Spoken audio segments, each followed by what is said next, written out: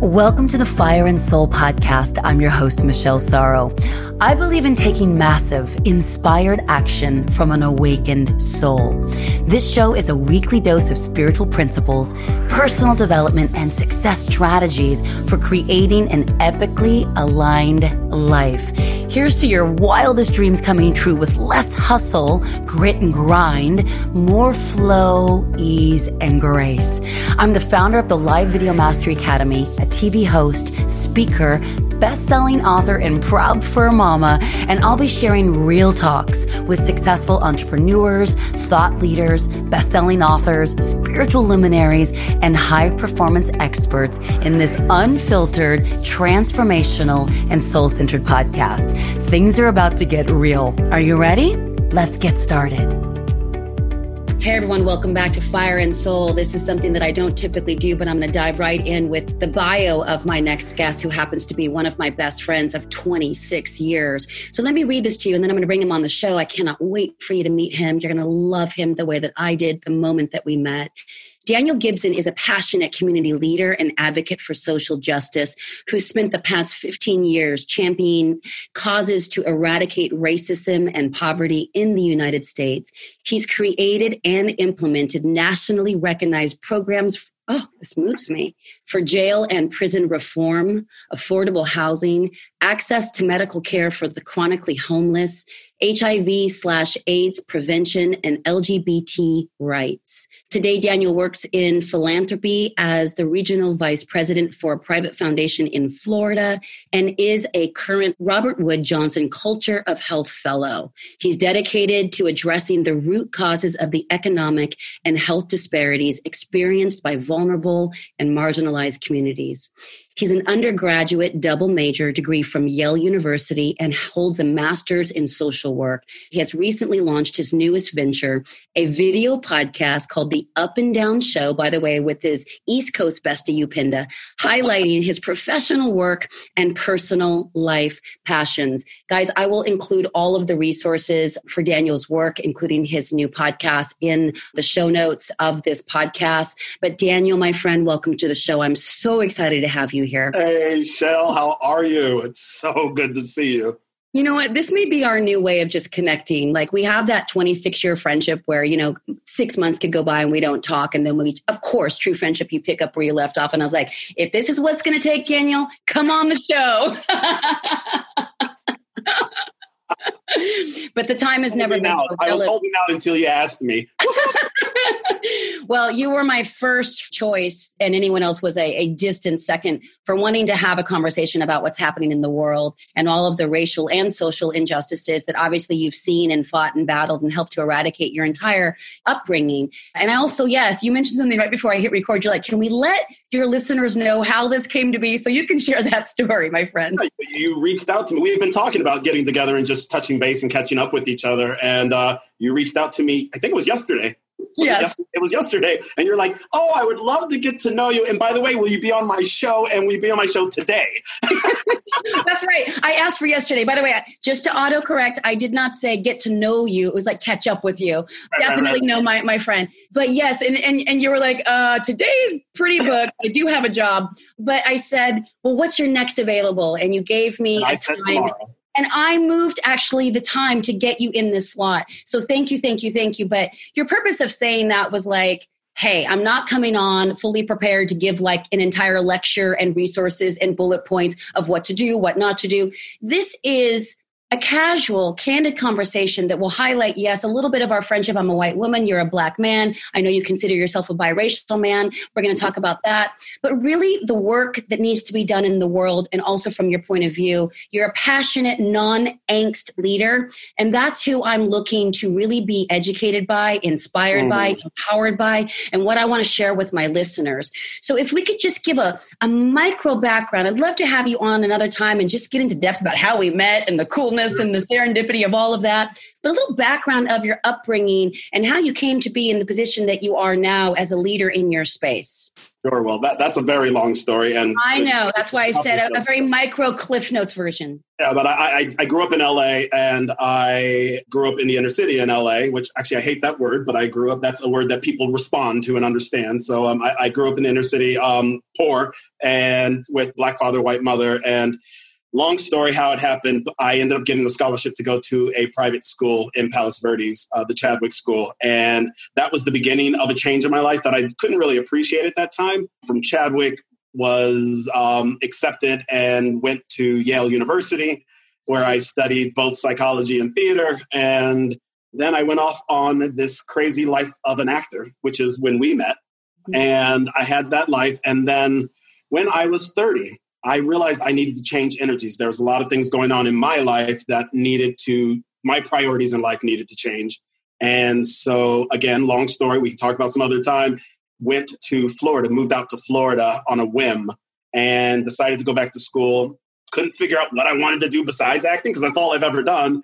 And social work kind of presented itself to me. And to tell you the truth, I was someone who grew up poor, but we never as a family ever utilized resources. So I didn't know what social work was. And when I read about it and understood what a career of a social worker could look like, I was interested. And so I ended up getting my master's in social work out here in Florida.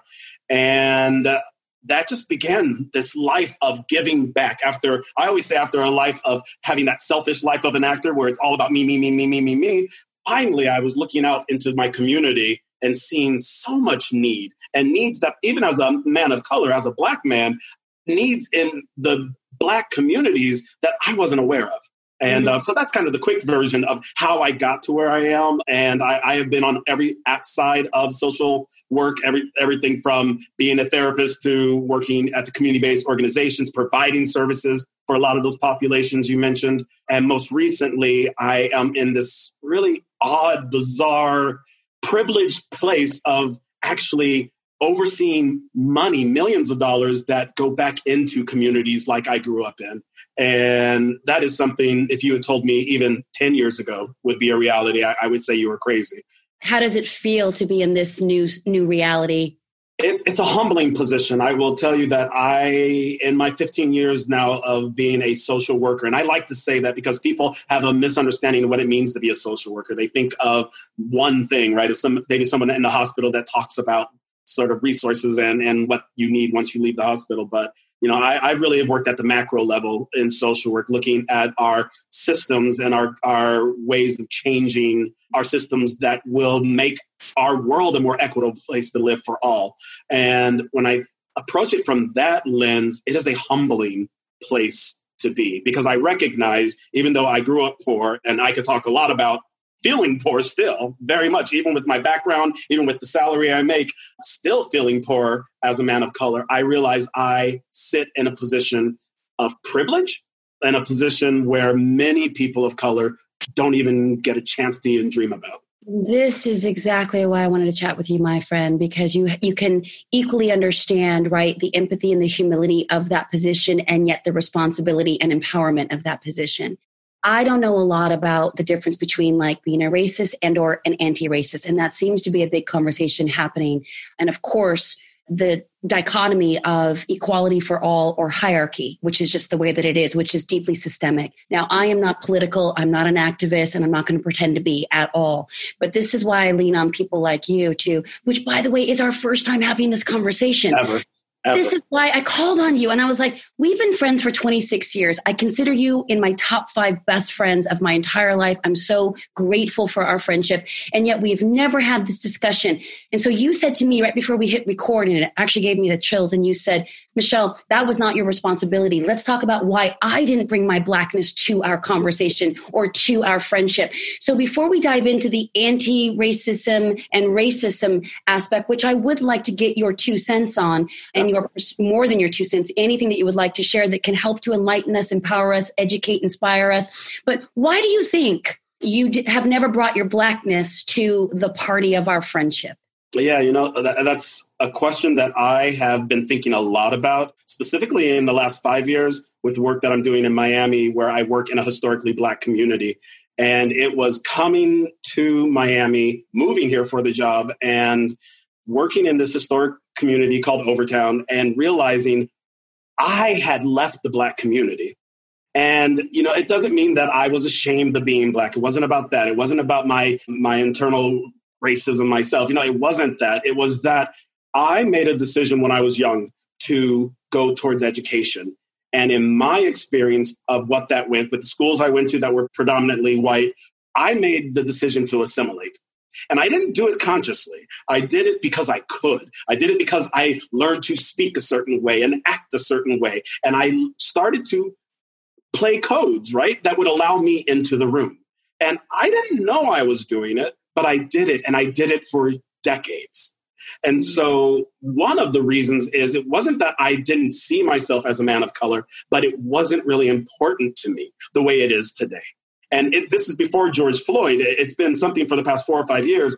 It has become more and more important to me to embrace my Black heritage. And I realized, and I get a little bit emotional thinking about it, that even though I was never ashamed of it, I didn't wear it with pride.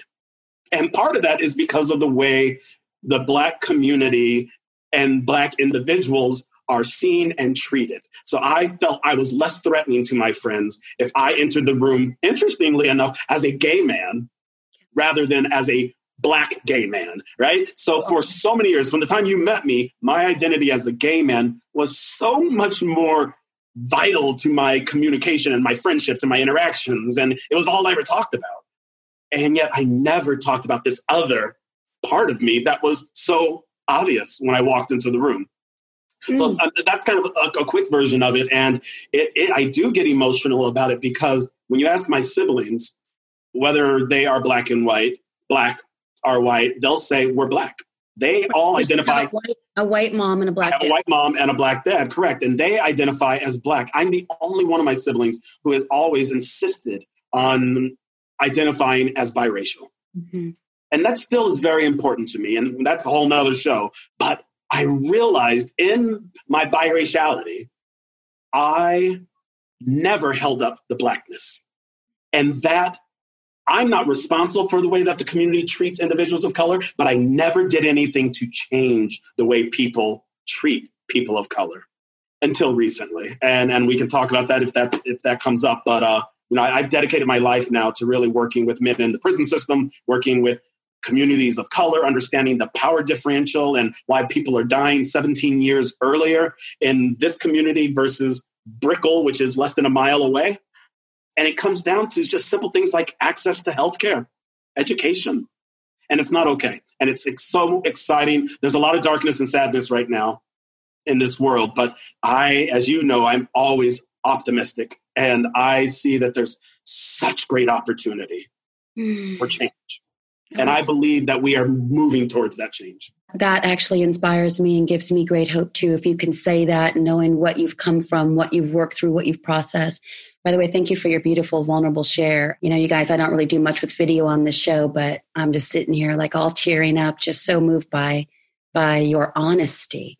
And I think that is the access point for true healing for humanity is if we can just own our biases, own our subconscious racism, own our lack of willingness to get educated or informed. You know why? Because it's hard work, right? It's like sometimes I would think that what might be happening for a lot of people that are white or Hispanic or Asian or not Black, right? Well, if I put myself in a camp of a racist, well, there's shame in that. But if I put myself in the camp of an anti-racist, shit, that's too much responsibility and pressure and work because there's work involved. But yet, what would you say to those who might be in that camp? They're leaning to, I want to claim being an anti-racist. What could that look like with just, I know you didn't come with resources prepared. That wasn't what it was supposed to be. But what would be a great way to start, would you say, for some healing within our own selves? First of all, I've never heard the word anti-racist before, so you just educated me with that word. It makes sense to me, but I would say that title does sound intimidating. It sounds like you are, like you said, sort of moving towards this cause. And I would say the very first thing is don't make it so complicated. Yes. Right? All anti-racism is good, moral thinking and loving and being. So I don't think you have to do much to be an anti-racist other than live it. First and foremost, live it. Yes. Live it, model it, and honor it. And put yourself in social networks where nothing but that is okay.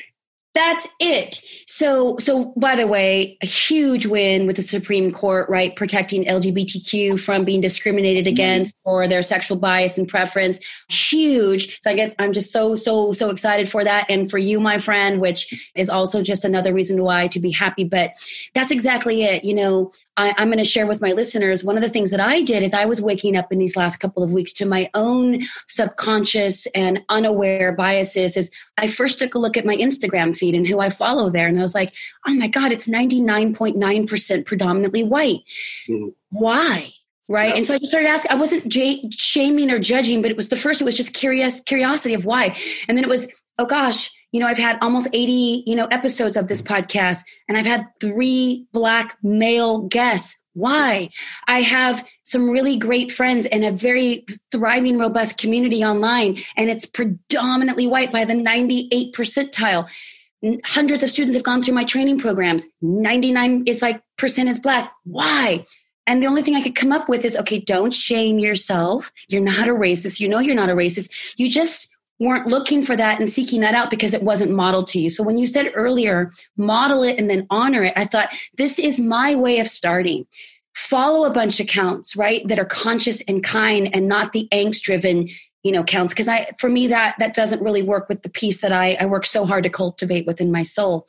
But so I so appreciate that. And then, if you're going to hire a team or make new friends or go to get inspired or educated by new books or podcasts or whatever, like you guys listen to Daniel's podcast, The Up and Down Show, which again, I will add a resource, but start to learn from people who don't look like yourself. Yes?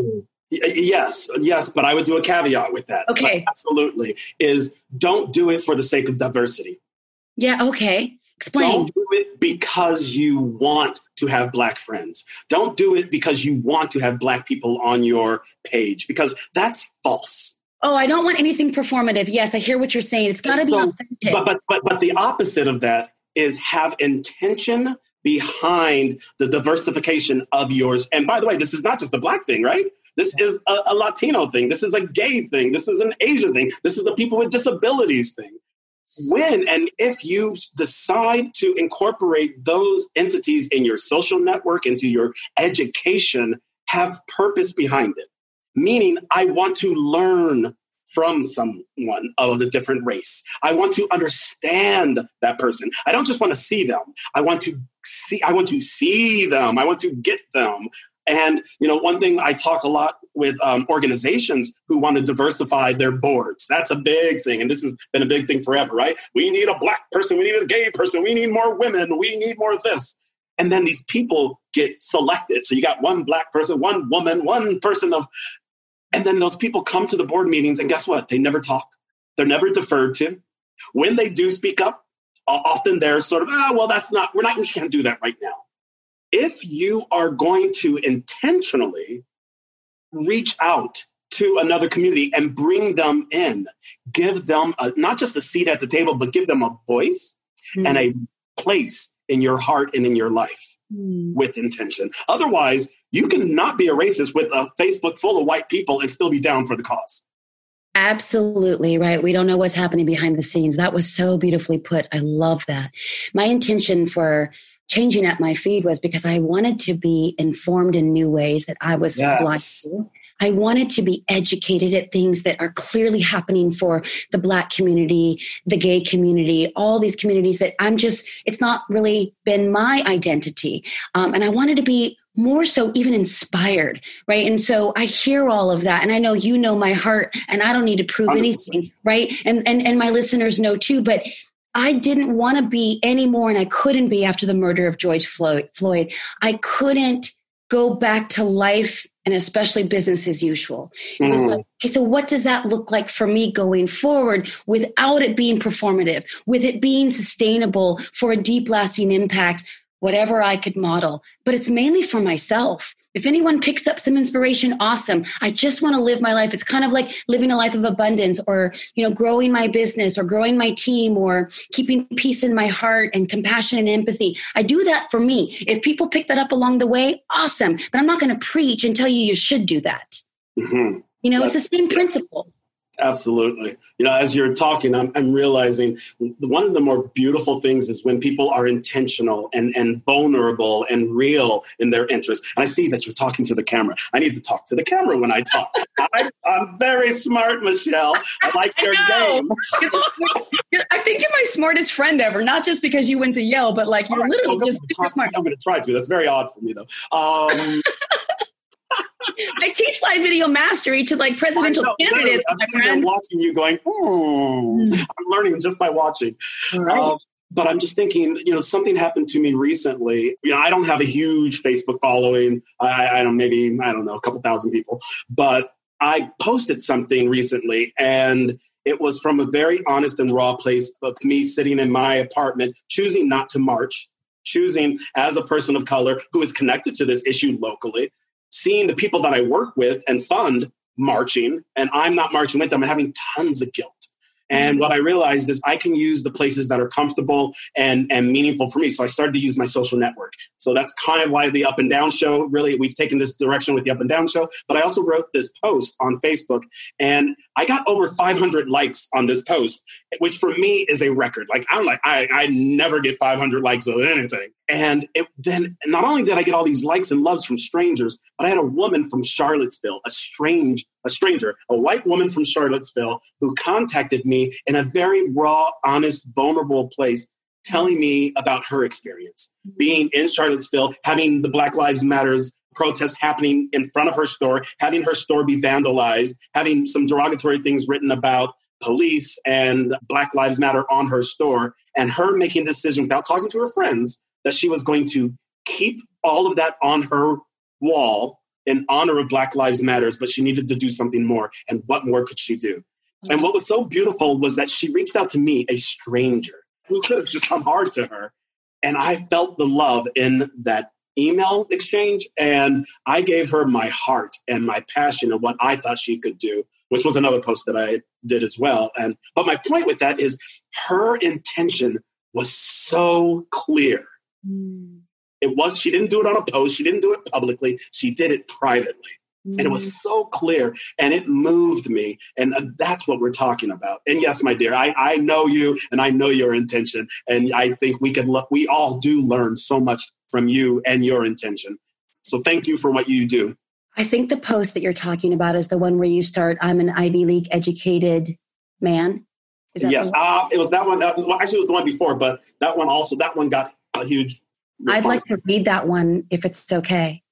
Sure. This one stopped me in my scrolling tracks, and I just started to weep. Compassion for you, acknowledgement for your bravery and your vulnerability. And it was a game changer for me. And that was the moment that I decided to wake up and to be intentional about my life. And so I'll read it, guys. He wrote it on June 5th, and it's this beautiful image of him looking straight into the camera, wearing, of course, a black hoodie. I'm an Ivy League educated man. I've traveled the country and this world professionally and personally. I have a loving family and amazing friends all across the globe. I love my job and my life. I've made a career fighting for social justice and equity, ending poverty and racism once and for all. I've been to the White House, and I've spoken to heads of federal departments about ways to improve our justice system. Yet, when I walk out the safety of my own home, all they see is that I am a Black man. Yeah.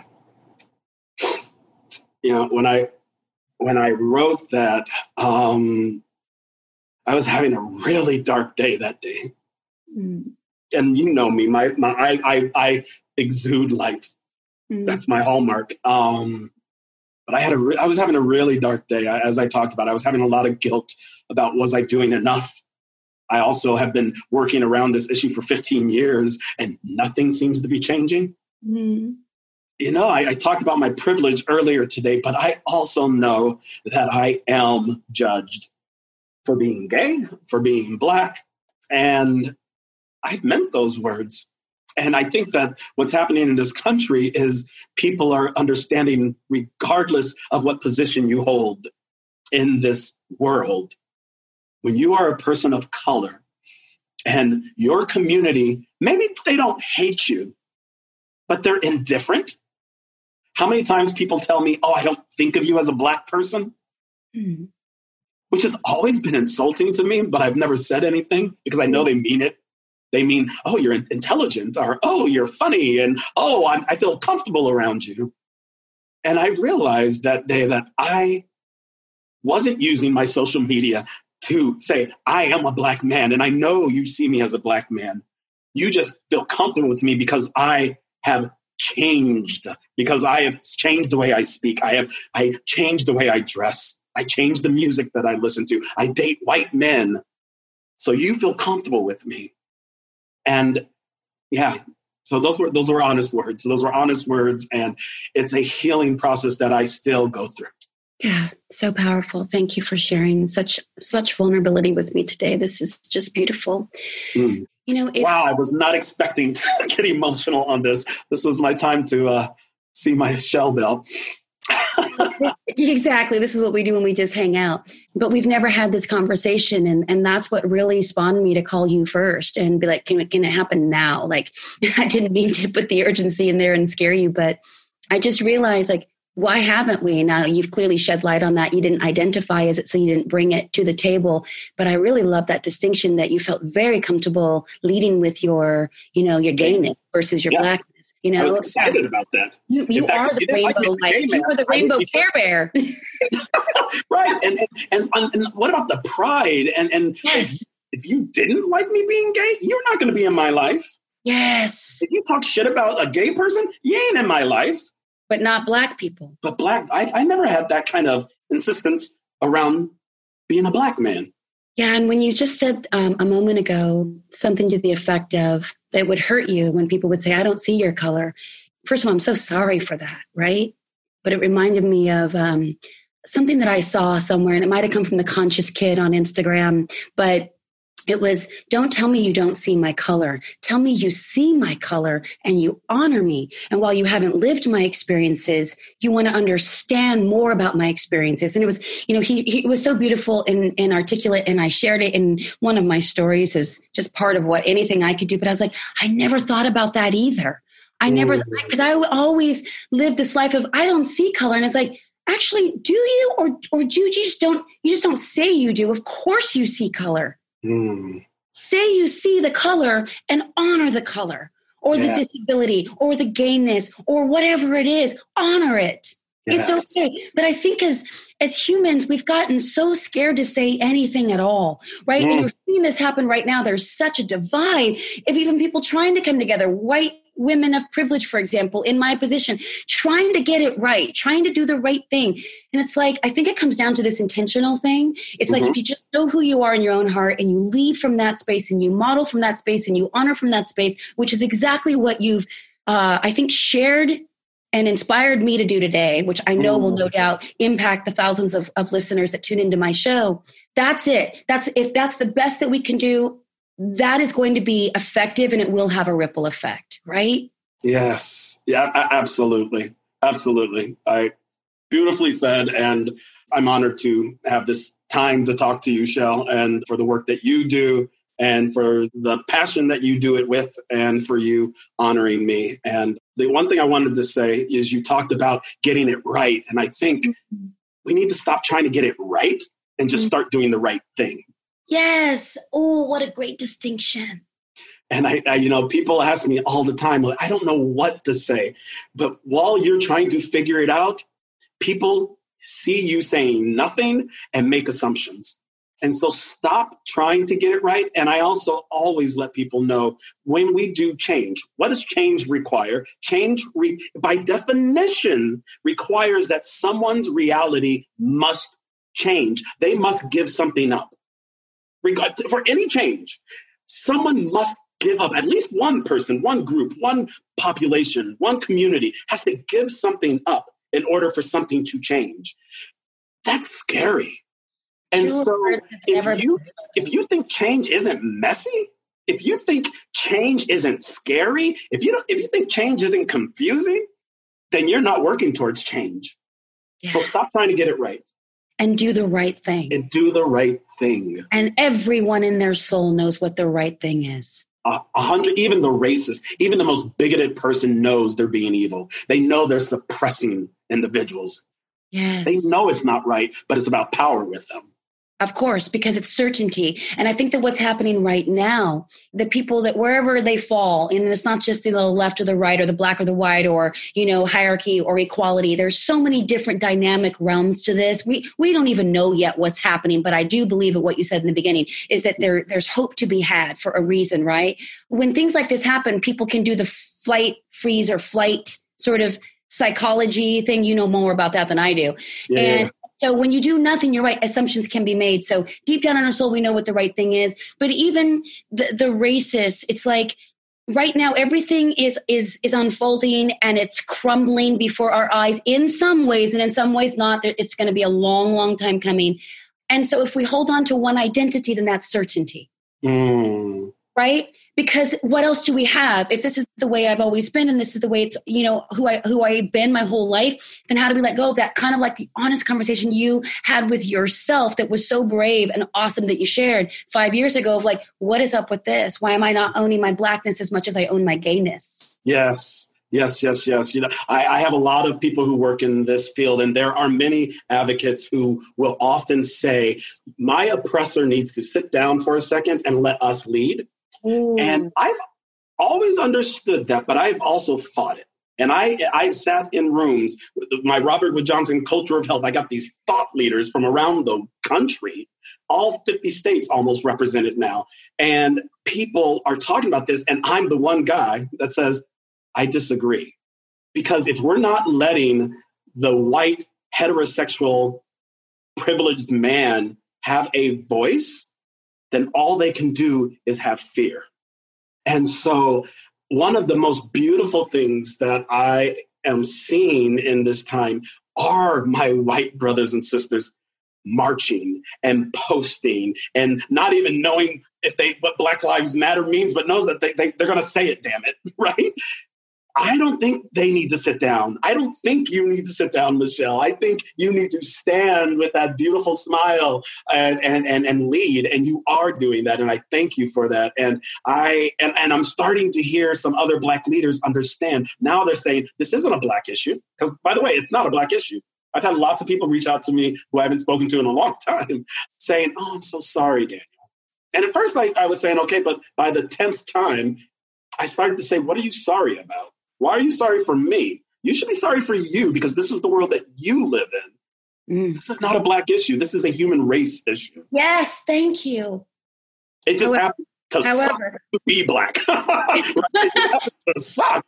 But it is a human race issue, and it will only get better when the entire human race gets behind this issue.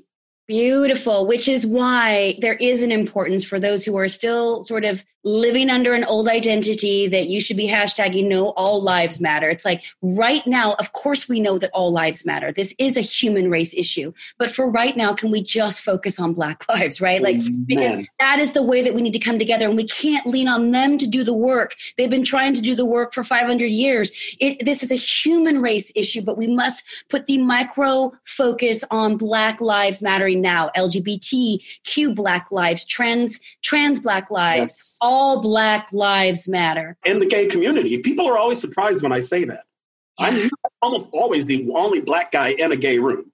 And there is huge racism. And people go, how can that be? Well, guess what? When you're white and you've been picked on your entire life for being gay, and then you get into a community that is predominantly white, you are now the main rooster in the field, right? And so all of a sudden it's interesting to see that the oppressed take on the oppressor when they can, the role of the oppressor. And so, Black gay lives matter, because Black gay men and women don't have the same experience in their communities. Just because they're gay, we don't get a pass.